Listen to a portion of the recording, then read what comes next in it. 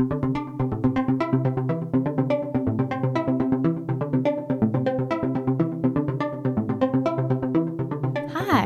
welcome to the 12th house. I'm Michelle. And I'm Wallace. And we're happy to have you here. We're so happy you're here. If you're new to the 12th house, welcome. This is a podcast where we pull the curtain back on all things business of wellness and intuitive business and talk about the concepts, ideas, and little funky things that don't often get mentioned. And if you're old here, hi, welcome back. We're so happy that you're here. We have a fun one today. I met Maceo actually at your wedding. And yeah, he talks about this in the episode, but I went up to him. I was like, "You're Maceo." And he was like, way to make me feel so special. But I had binged a bunch of his various forms of content. And I was like, this guy is very special and an independent thinker and creator and prolific at that. So it was an honor to be able to speak to him more. Yeah, he's just so smart and his brain is really fluid. And we talk about that in this episode. We talk about like nonlinear thinking and how he's so good at that. He's really like acquired that skill or even like leaned into that skill, I would say. And it's been hugely successful for him. Like he's basically made a career of just being an extremely creative person and has been hired at gigantic companies that you have definitely heard of, Fortune 500, Fortune 100 companies, to like be his creative self, which I think is kind of the dream for anyone who doesn't want to work a 9-to-5 job. So he's goals, #goals. Yeah, truly a multi-hyphenate in action. And it's really interesting. This conversation kind of meanders all over the place, but it comes full circle. And I feel like almost exactly an articulation of how he thinks in many ways. Yeah. And one thing that the reason we wanted to talk to Maceo is because he's interested in so many different things. I think it's easy to get caught in this trap, especially as a creative person, of pushing in 1,000 directions, but only moving 1 inch or feeling like you're not making progress because you don't really have a system for moving forward. And systems can feel quote unquote like rigid or too linear. Maceo is such a great example of someone who's figured out how to make systems work for themselves so that he can be like, he can explore to its exponent any direction he wants to go in. And that's why I think he's been so successful as a creative, but also like financially in the work that he does. Yeah, I felt, I just want to go deeper with him on all of these subjects. We just like skimmed the surface. So hopefully you enjoy and you feel inspired to accept that multi-dimensional, multi-hyphenate aspect of yourself, because I definitely left feeling inspired that way. Yeah. And if you do, we have our System Spells class coming up on June 18th and 19th, our Notion for Magical Bodies OG course to help you get organized and create systems that work for your squiggly brain. It's an intensive, so it's only over 2 days as opposed to the usual 2-week period. So if you like to binge on Netflix, you're going to love this class. And you can sign up at notionforbodies.com. And the concepts and frameworks that we teach in this set you up to be able to think flexibly in so many different areas of your life, to kind of the point of this conversation with Maceo, so you can succinctly connect different areas of your life and have more time to be creative and do the things that you want to focus on because you've set yourself up with systems that create more space to do that. Exactly. I just used our systems class to create a dashboard for Ethan because he's renovating a house. I was like, okay, let's make this organized, because he had like screenshots of receipts and like things stored in the notes app. And I was like, that's not gonna work. So let's redo this thing. And now he's got this beautiful dashboard where everything is organized and makes sense. And he feels so much more accomplished with the project already. It's so cool also in the class to see all of the different dashboards that people create, because people get so creative. I love Ariana Mag's personal Rolodex of people, their birthdays, what they like, because I'm so bad at remembering birthdays, and I'm not really a gifts person. So it's not the first thing I think of, but it just makes you it's important. It's important to remember people's birthdays and what they like and where they live and important milestones for them. So that was a clutch one. And when you join the class, you get access to every template that's been created. So there's it's just insanely valuable. Yeah, there's over 250 templates that have been created by our alumni, and this class is going to be really fun. So we'd love to see you in there. With that, let's get into the episode. So happy to be talking to you. Thanks for coming on. Why don't you start us off with you telling our dear listeners a little bit about you and your creative process and where you're at in life right now? Yeah, so my name is Maceo Paisley, and I was actually born Maceo Zarek Healing III, but I Ooh. used to wear paisley ties in high school. And then my English teacher used to say, "What's up, Paisley?" And then people started calling me Paisley. And then you add Maceo and Paisley together, it just works really well phonetically. And Sort of a nom de guerre. I was swearing in my rap music and my grandmother didn't like it. So I picked a pen name so that my grandmother wouldn't have to be affiliated with my swearing in my rap music That was kind of you. when I was in high school. Thoughtful. So thoughtful. Where I am in my creative journey, I think at the bottom, at the top, at the left and the right, I think dancer, designer, thinker, optimist. That's the 4 quadrants. And the way that manifests is sometimes it's a book like this poster here, The Tao of Maceo. Sometimes it's socks. Like there's a pile of clothes. I've designed socks. Sometimes it's fun things like these little mini rugs. And then, other times it's web series on Patreon or consulting or curating at a museum or helping people put on a conference. You know what I mean? Like whatever. But those are the pillars: dance, design, thought, and optimism. And between those things, I think there's all kinds of iterations, whether that be art, activism, or entrepreneurship. That's what I'm about. And those are like my people. You're one of the most impressive people I know. And also, like, you're so gifted at everything that you touch, which I think is a really unique trait because you're also an autodidact. That's something that I love about you so much, is that you kind of like hyper focus on an idea or a concept or fixate on it until you really understand it. And you don't just understand it, you can teach it to someone else and then destroy the concept yourself from the inside out. And that is like true understanding of something. It's not just regurgitating what you've known or what you've read from someone who's maybe smarter than you. And I think that is actually art, is like getting inside of a concept and like sort of tearing it apart and making it something new. And so you're the ultimate creative to me because you do that with everything you touch. Awesome. Thank you. Well, that is really humbling. If I could blush, I would. It's getting a little hot in here, but you're also my favorite because you did tell Ethan to lock it down within the first probably 30 seconds of me meeting Maceo. He was like, "Oh, Ethan, lock it down." Like, and then you married us. So, yeah, it worked. That was great. What you described is a process that I just call skill acquisition through transferable skills. So, skill transference. So I have this poem where I say I learned how to drive stick from playing the drums. And I learned how to play drums from playing soccer. I learned how to play soccer from tap. And that's true. So when I say that I'm a dancer, I started tap dancing, and tap dancing helped with the foot dexterity. And then the foot dexterity from tap dancing helped me with soccer. And then that helped with athleticism and all kinds of stuff. And then that helped me with the, coordination, the left-right coordination and independence required to play the drums. And then of course, driving stick is very easy if you already know how to play drums, if you already know the foot coordination from playing soccer, and if you already have that set in from tap. And so when people say, you only name those 4 things, but you do so much, I think of it as what are the primary skills that I have acquired in my life that allow me to do a bunch of other things, just like and that's actually where the color block stuff comes from. It's really more of a commentary on what you can do with 4 basic colors. Oh, I like that analogy. And also, to pull it back in layman's terms a little bit, you're really good at learning. And that's actually a skill unto itself to really refine and perfect. And what we're talking about on the podcast right now is the systems and really the practices and habits that allow creatives to do the work that they do and really tap into that most creative flow state. And I can't help but also notice this whiteboard situation behind you. I'm a squiggly brain I don't know what yeah. your rating is. Yeah. I'm definitely a squiggly brain mofo.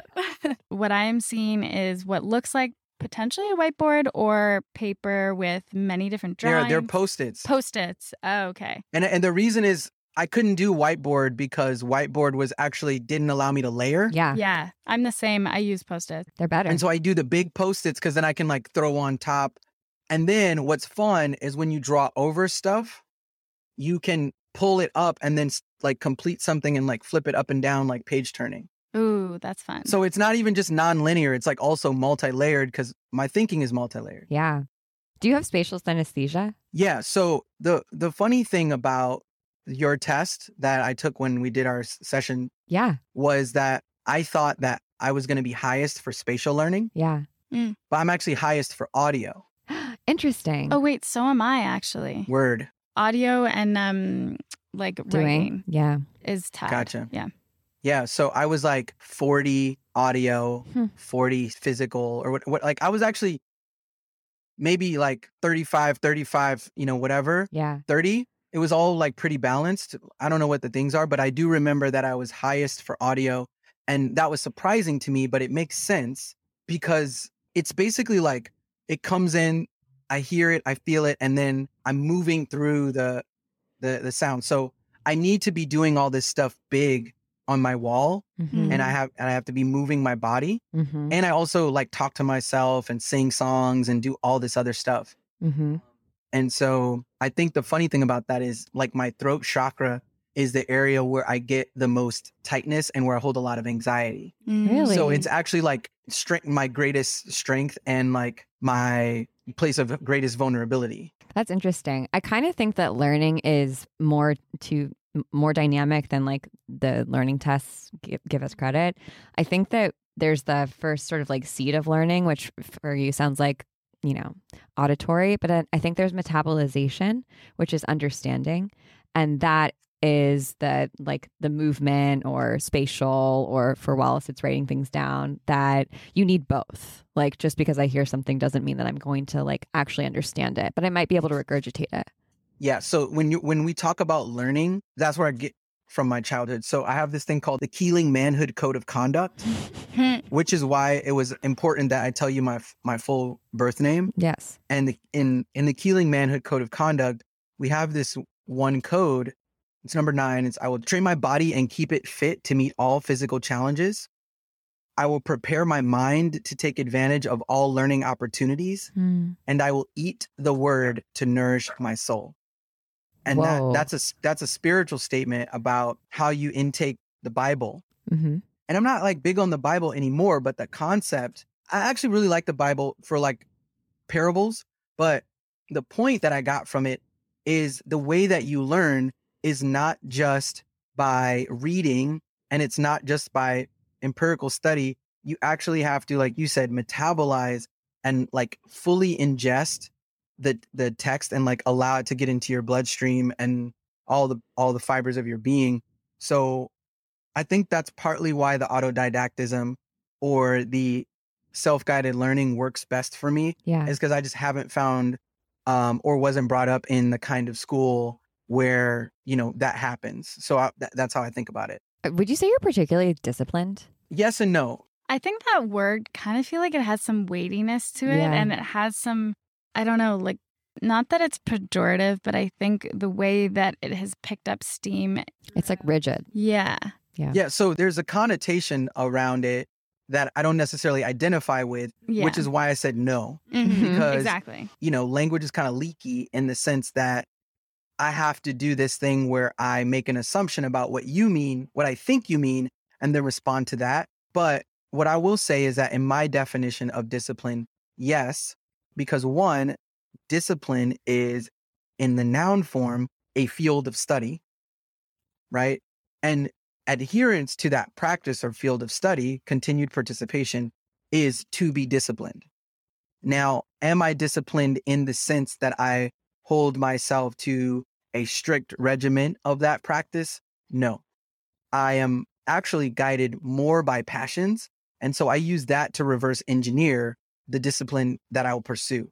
And so I think of it more so, what would I be interested in doing?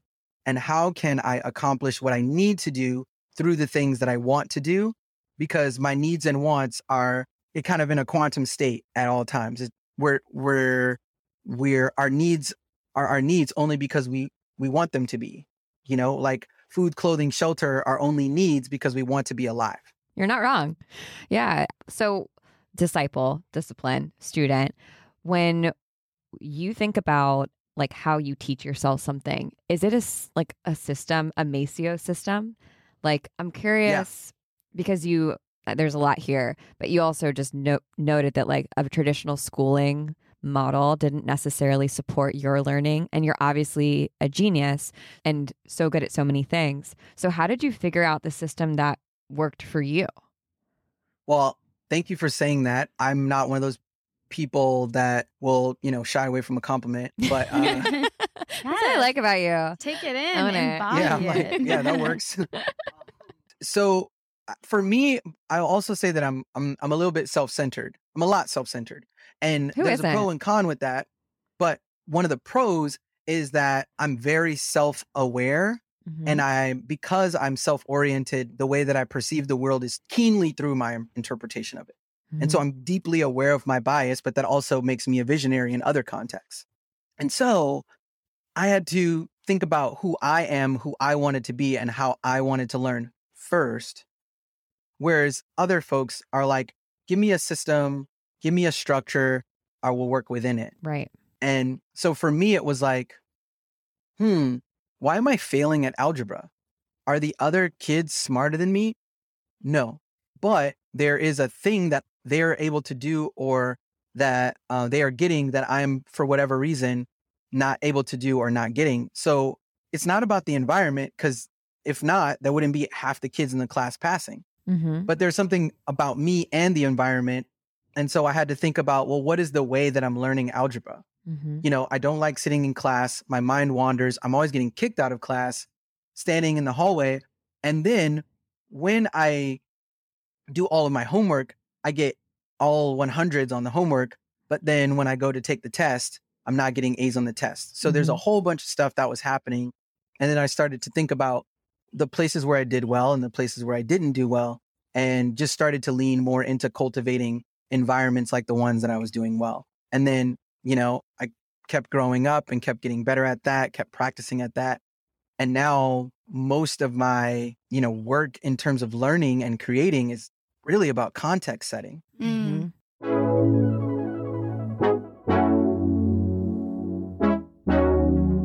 You might be hearing a lot of this talk about system spells and wondering, what is this? What is that? System Spells is our class under the Notion for Magical Bodies universe, where we teach you, squiggly-brained listeners like us, how to use systems to help you thrive so you can feel like you have your shit together, which is a really nice way to feel, honestly. A lot of what we teach in this class is about how to set up systems for your business, but it doesn't start and stop there. It can be for any part of your life. And it's really to help you organize and streamline processes in your life that you feel might be holding you back from getting the things done that you want to get done. Exactly. I'm not a naturally organized, clean, tidy, deliberate, disciplined person. I'm just not. I have ADHD. I'm intuitive. I'm really creative, and I'm good at a lot of other things. Organization is not one of them. And in order to run your own business or go do things in the world, you kind of have to be able to follow through,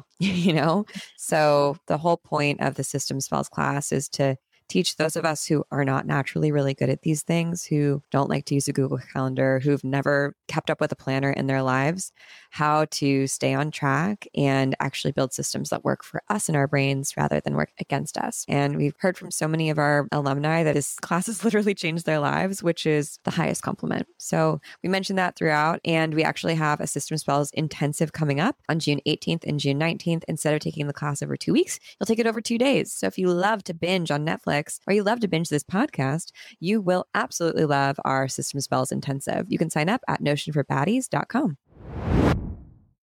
When you were talking about reverse engineering with passion, what's an example of a creative project that you've been working on recently that you've reverse engineered it, and you've also now created some habits around so that you can essentially complete that or take it from A to Z? I'm really excited about the Friends show right now. And basically, I knew that I was passionate about meaningful content, helping people to realize they're not alone in their feelings, and that we need better communication skills if we're going to maintain the kind of society that so many of us advocate for online. Mm-hmm. So my thinking and my passion was coming from a place where there are a lot of us yelling for justice from systems, but in our relationships, we actually don't know how to resolve conflict. Mm-hmm.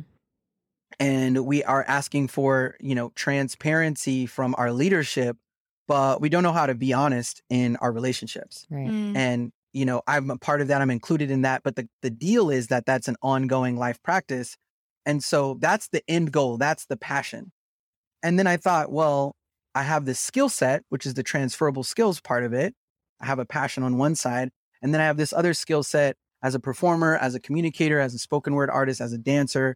And I said, okay, well, I can use that, but I'm missing this other thing. And what I was missing was the ability to translate as a designer my skill set to a media platform that like other people could receive and systematize it. So I was like, okay, I'll take I Love Creative's Adobe Premiere Pro course. Mm-hmm. And I was, sitting in the front row, ready to go at 8 p.m. every week, even though I was the kind of kid who would skip school, because I knew what I was going in to learn. I knew what my end goal was, and I was deeply invested in the process of getting there.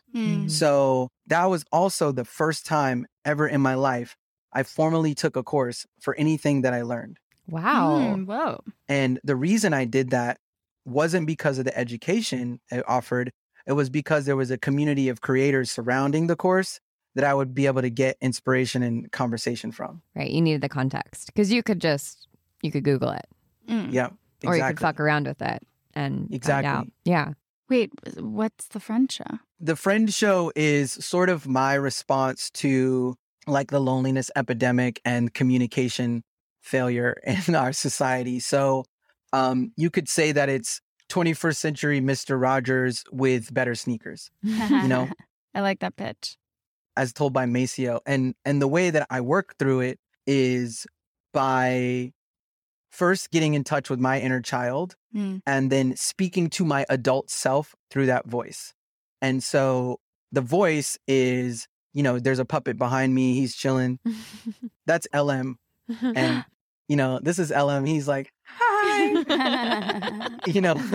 and so he's here and he's just like me as a kid.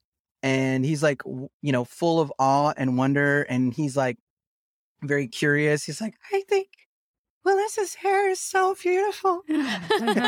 He's like distracted and, wondering when we're going to launch an NFT and why is the sky blue and like mom and daddy don't fight, like those kinds of things.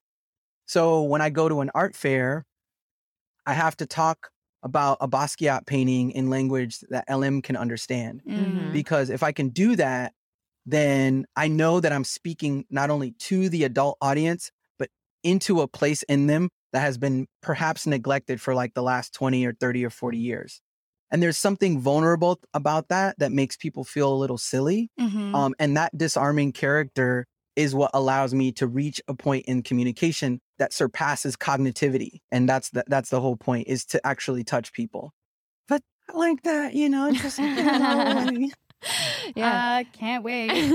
Yeah, it's like a Trojan horse. But I think like the Friend Show even is such a good example of how you bypass a traditional system that shows it does not work, right? Like we could look at learning and the way that we educate in this country, but like even the way that we talk about the difficult conversations that we've been having over the last 2 years, like they're not really working.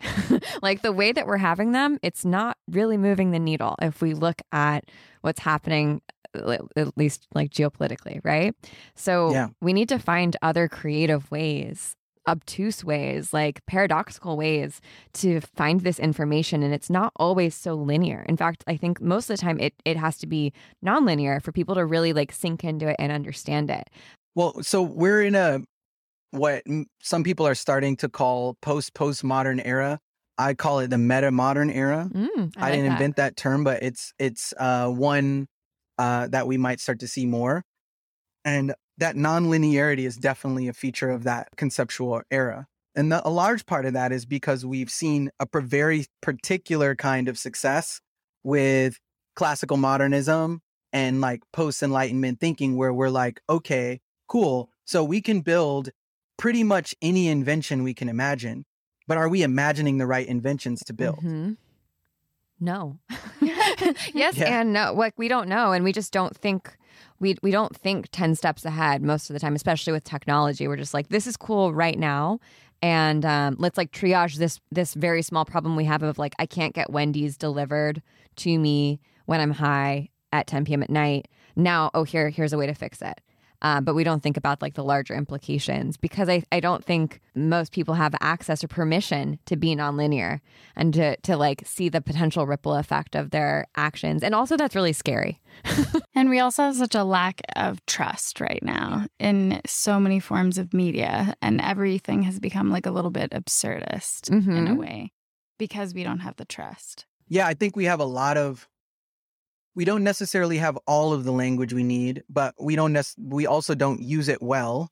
There are also tools.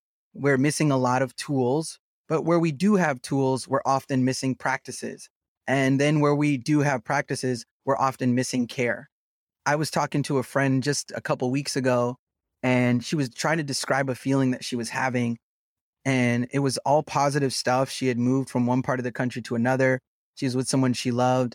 And I just threw out like, that sounds to me like grief, you know? And she was like, what do you mean? Like, and I was like, you had a life and now you have a different life. And I don't know, to me, it just sounds like you're grieving your old life. And it's positive grief, you know? Like when you graduate from college or high school, you still kind of miss things, even though you're happy that you're not there anymore and that you worked so hard to graduate. So I think of like simple things like that, like being able to name a sensation, and then after naming the sensation, being able to have the tools, the practice, and a way for caring for ourselves within that sensation. Absolutely. Yeah. Nostalgia. That nostalgia is grief. Future nostalgia we can have too, right? When we're like grieving in the moment that this moment will end, or like that things will be different in the future. It's like, yeah, and they should, and like we're working towards them, but we aren't always like allowed that complexity, especially when we can't name it. And we haven't been taught like how to hold two disparate ideas at the same time, which I think a lot of creative people are really good at, right? Like the creative process is incredibly painful sometimes, and it's also euphoric. They're just two sides of the same coin. That's just what happens when you step into the studio sometimes. I think that the key there is to be able to zoom out and see the big picture, and then to be able to zoom in to see the granularity, and to continue to have like the alacrity of focus and not just a fixed focus. When you're thinking of kind of balancing those two states of focus, and you're feeling stuck on something, or you kind of can't make your way through a certain stage in a project or the development of it, how do you solve for that? Because I know you were saying you're quite fluid and you don't have a lot of specific routines, maybe, or maybe you do. I'd be curious. Yeah. Oh, no, I do have rituals. What are those? Yeah. And what are the ones that you use to like move through those blocks as well? Yeah. So what I do first, time-wise, I pay myself first. The first thing I do when I wake up is I throw on a speaker and I move and I stretch and I get in my body and I dance for like 20 minutes. And that could either be like legit dancing, or it could be like yoga stretching, Yeah. even going on a run. But that's my time before I give anything to the world. And that's one that's very important that affects everything else. You know, another thing that I do is I drink water kind of slowly at certain moments. Like it's corny because like Marina Abramović has this whole video about like drinking water. I was literally watching that over the weekend. And she's like let it just. I mean, it's pretty impressive though what she did to prepare for her show. Oh my gosh, that process was insane. She trained herself not to pee for 11 hours. I mean, I think the thing that makes it trite is only because of how famous she is, not because it wasn't cool. Yeah. I mean, the reason she is a celebrity performance artist now is because she was doing wild shit like this in her 20s. Oh yeah, totally. You know? And so there's that. And then when I get stuck, I wait. I just become present. because I'm actually not that patient of a person. But the good news is I have like a very sensitive mind to stimuli. So all I have to do if I'm stuck is just like wait 15 to 20 seconds and I won't be preoccupied with waiting anymore. Not even minutes. This will pass. Yeah, it's like this will, oh my God. Wiggly brain. It's already over. Yeah. And so, practicing stillness becomes its own game. Mm-hmm. When I was younger, my dad used to put me in the corner and like say, think about your actions. Mm-hmm. And so what I would do is I first started thinking about, he was like, and don't come out and until you can tell me why. And then I would like come out of the corner and I would say some like weird Taoist thing. And I remember saying like, Dad, I did that because I am. And he's like, what? And I was like, I'm never going to listen to some things you say because I'm just disobedient. And he was like, oh, really? Yeah, we're going to see about that. But it was like, I had thought about all the possible, like I had meditated on my actions and my behaviors and the causes. And I thought about all the possible other options I could have taken. And none of them fit the person I was. None of the people that did anything besides what I did were me. Mm-hmm. And so I was like, well, the reason I did is because of who I am. It's because I am. Mm-hmm. And I still think that my choices inform my identity and my identity informs my choices in this, like, again, kind of dualistic way. And so when I get stuck, I might think about what my content diet is. Mm-hmm. I might move my body, I might eat something, and I also wait. I practice stillness.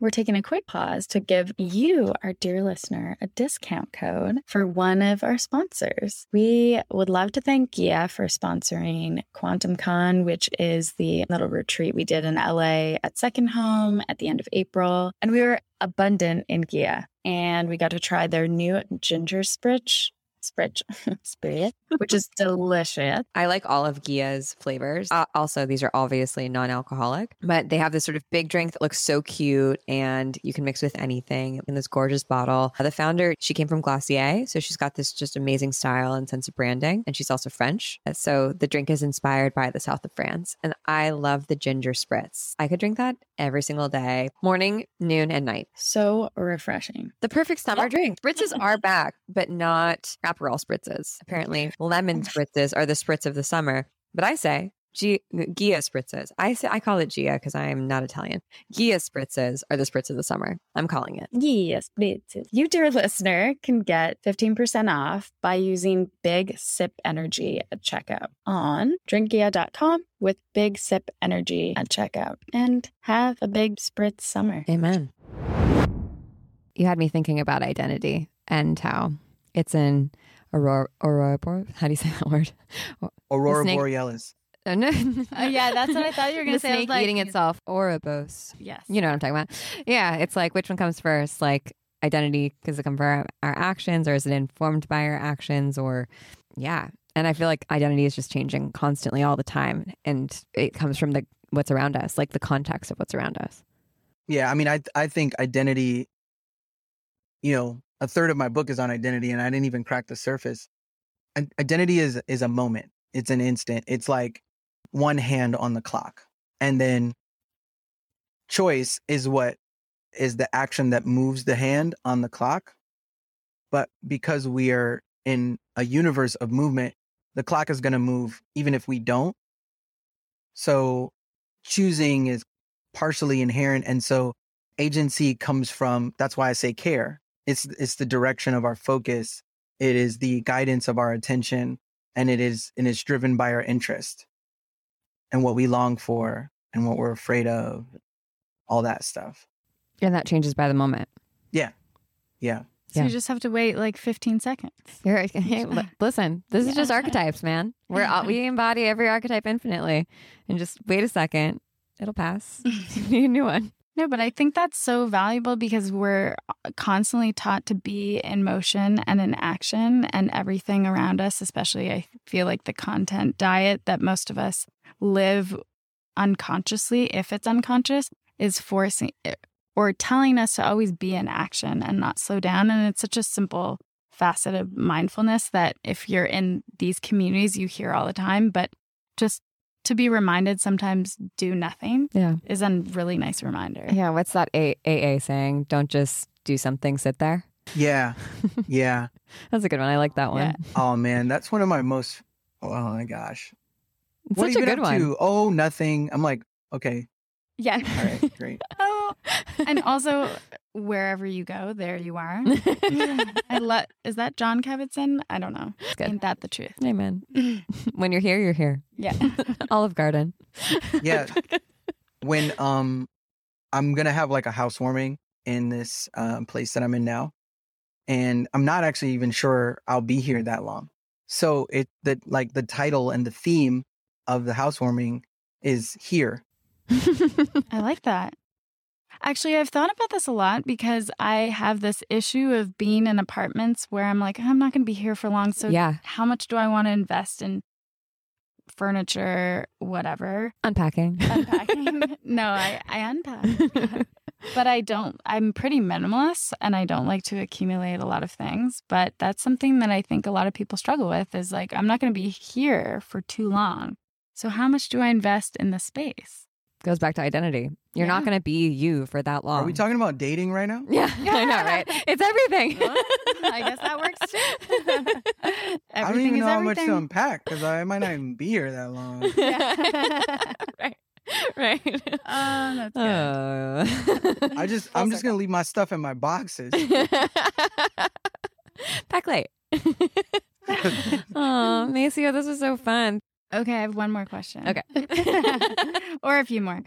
But because I keep bringing it back, I'm like, we're talking about systems right now on the pod and creators and artists who are maybe looking for a new system because the one that they're using right now isn't working for whatever reason. What do you think is a good way to approach finding your own and new system that works for you when you're kind of feeling like, I don't want someone else's, but... Or like everything else sucks. Yeah. Like nothing's working.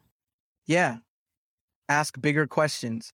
You know, I think that when we talk about primary skills and why I say designer second after dancer is because probably for me, the most valuable skill is systematizing.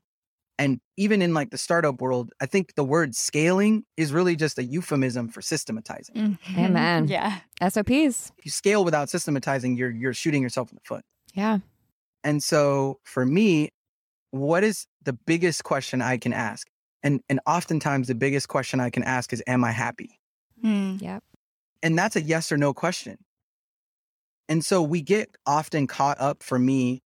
And now I'm thinking about a new process called 0 point thinking, where in the meta-modern age, we are actually training ourselves to find greater and greater and greater nuance and more nuance and more nuance and more nuance to the extent that we end up with a sort of nebulous field of possibility that we don't have the capacity to wade through and make decisions against. Mm-hmm.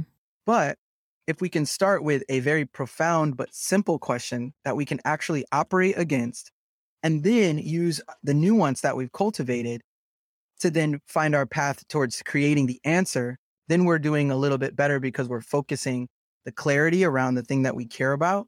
And then we're using our frontal lobe, you know, to get us there. So another simple way to say it is the heart is the engine and the brain is the steering wheel. Mm-hmm. And so I say, am I happy? Yes. Then I'm just going to sit my ass back down. Right. Right. If the answer is no, even if it's a small one, then the next logical question, if we want to use linear logic, would be, what would make me happy? Mm-hmm. And then I have a very simple system that I just talked about, which helps me answer that if I don't come up with an answer, which is eat something, Take a nap. take a nap, you know, it's a bio check. It's a simple bio check. And then once I've done that, then usually by the time I finish eating whatever I was cooking, by the time I finish pooping, by the time I finish whatever the thing is, I have more clarity about, because it's just, there makes no sense to think on an empty stomach. No, but you're also someone who, you don't go too far off the path, like, of unhappiness, or the path of happiness, off the path of happiness. I think a lot of people don't even ask that question of themselves, right? Of like, oh, is this life making me happy? Is this path making me happy? Is my day-to-day, my partner, my life, the thing that I've created for myself, does it make me happy? And I think what you're kind of pinpointing is like priorities. Like, you have to start with like, well, what matters to me? Like, what is my priority, or what am I saying is my priority? But actually my time and my energy reflects something totally different, because I think that's where there's the biggest mismatch in like contentment for people. Yeah. I mean, I would say a little bit more formally, the way that I break it down, if I'm speaking more as like a systems designer, it is going to be a question that has to do with not what is going to provide me the greatest, longest lasting happiness, because that can be a very difficult question to answer, because you don't know who you'll be in 30 years. Absolutely. But what is going to offer me the most immediate and potent happiness? Mm-hmm. And that could be very, very small. So if I'm in the grocery store trying to figure out what I should put in my cart, maybe one thing I should do is, crack open a bag of peanuts while I shop, because just having the proteins and like a little bit of simple sugars in my body are gonna help me think about what I need and remember that there's stuff that at home. Oh no, I have 2 of those in the refrigerator already. I keep buying peanut butter because I keep shopping on an empty stomach. Mm-hmm. And so my body is craving peanut butter, even though I have 3 jars of peanut butter at home. So maybe I should just eat some peanuts while I'm shopping. And then my brain will be like, right, the peanut craving will go away. And then I can think about the, kale or whatever, the produce that I actually need at home. But that would break so many people's brains, being like, I can't open something in the grocery store that I'm not allowed to eat, that I haven't paid for yet. Like, so many people wouldn't solve that problem in that way, like. Yeah, I would just open it, Yeah, I mean, it's not even stealing. It's no, not it's even not. stealing. It's not. Because you haven't left yet. I mean, it's just, we're so like accustomed to fitting into systems that aren't designed for like human nature and for curiosity and for otherness, like anything, right? Anything that's an outlier, that it's, when you first are inside a system that doesn't fit you, it's hard to crack out of it. But then I think once you do, it's like, oh, duh, I know how to break all these things. Like, I know the loopholes for all this shit. Yeah. So not the biggest, most profound need, like, I'm not going to try to solve my like internal loneliness and like feelings of self-doubt and unworthiness on an empty stomach, and like probably those things are going to be a lifelong practice anyway. And then the other design thinking thing is like, for me, is problems at a certain scale don't have solutions. All they have is processes. Yeah. So there's just no way to solve the climate crisis with a solution. Right. You solve the climate crisis with new lifestyles, with new processes, with new practices. Man, I just want to solve my problems with solutions, not with habits I have to do every day. Yeah. So the other ritual is brushing my teeth. It's important. Brushing your teeth? Yeah. And that one is important because it is exactly what Michelle just said. Mm-hmm. It is a reminder that at some point, this is also foreshadowing for a design project that I'll launch, that I'm kind of talking about here. And this is the first public platform that I'm announcing. Ooh. But when we learned how to brush our teeth, toothbrush designers and toothpaste designers, chemists, they added like sweeteners to the toothpaste. There was blue, there was green, there was glitter, there was It was the best Flintstones, time. It was a golden age, really, of toothpaste. right? And it was all designed to make dental care fun and exciting and enjoyable for people who didn't understand the importance of dental care. Mm-hmm. And furthermore, to your point that you're not sure how much to invest, your teeth were impermanent at that time. Mm-hmm. So it actually didn't even matter. But what was really important was developing the skill of dental care so that you could have your teeth for your whole life. But later in life, dental care became boring. And then it went the opposite extreme. It became something that we dreaded. Mm. And the way we treat dental care in the United States is exactly the way we treat all of our biggest social problems. We put it off, we put it off, we put it off, we put it off. And then when we go to address it, we have these poorly designed, experiences that have to be super invasive because we've put things off so long, and they have to be super aggressive. So what if instead of having the, sort of capitalistic troughs and crashes and spikes of the pendulum swing in politics, what if we just argued about small things all the time and developed a practice of generative conflict every day? Mm-hmm. Then we wouldn't have to say, I've been thinking. It's like, whoa, you've been thinking. Uh-oh. Conflict Red is not flag. abuse. Yeah. Have you read that book, Conflict is Not Abuse? Yeah. It's a good one. I mean, I love the dental analogy, I have to say. Yeah, that's a really good one because I'm so scared of the dentist. I had a really bad dentist experience growing up. I had several too. Yours were intense. Yeah, look out for a toothbrush from Maceo and Friends. Oh, hell yeah. Send me, I'll order 10.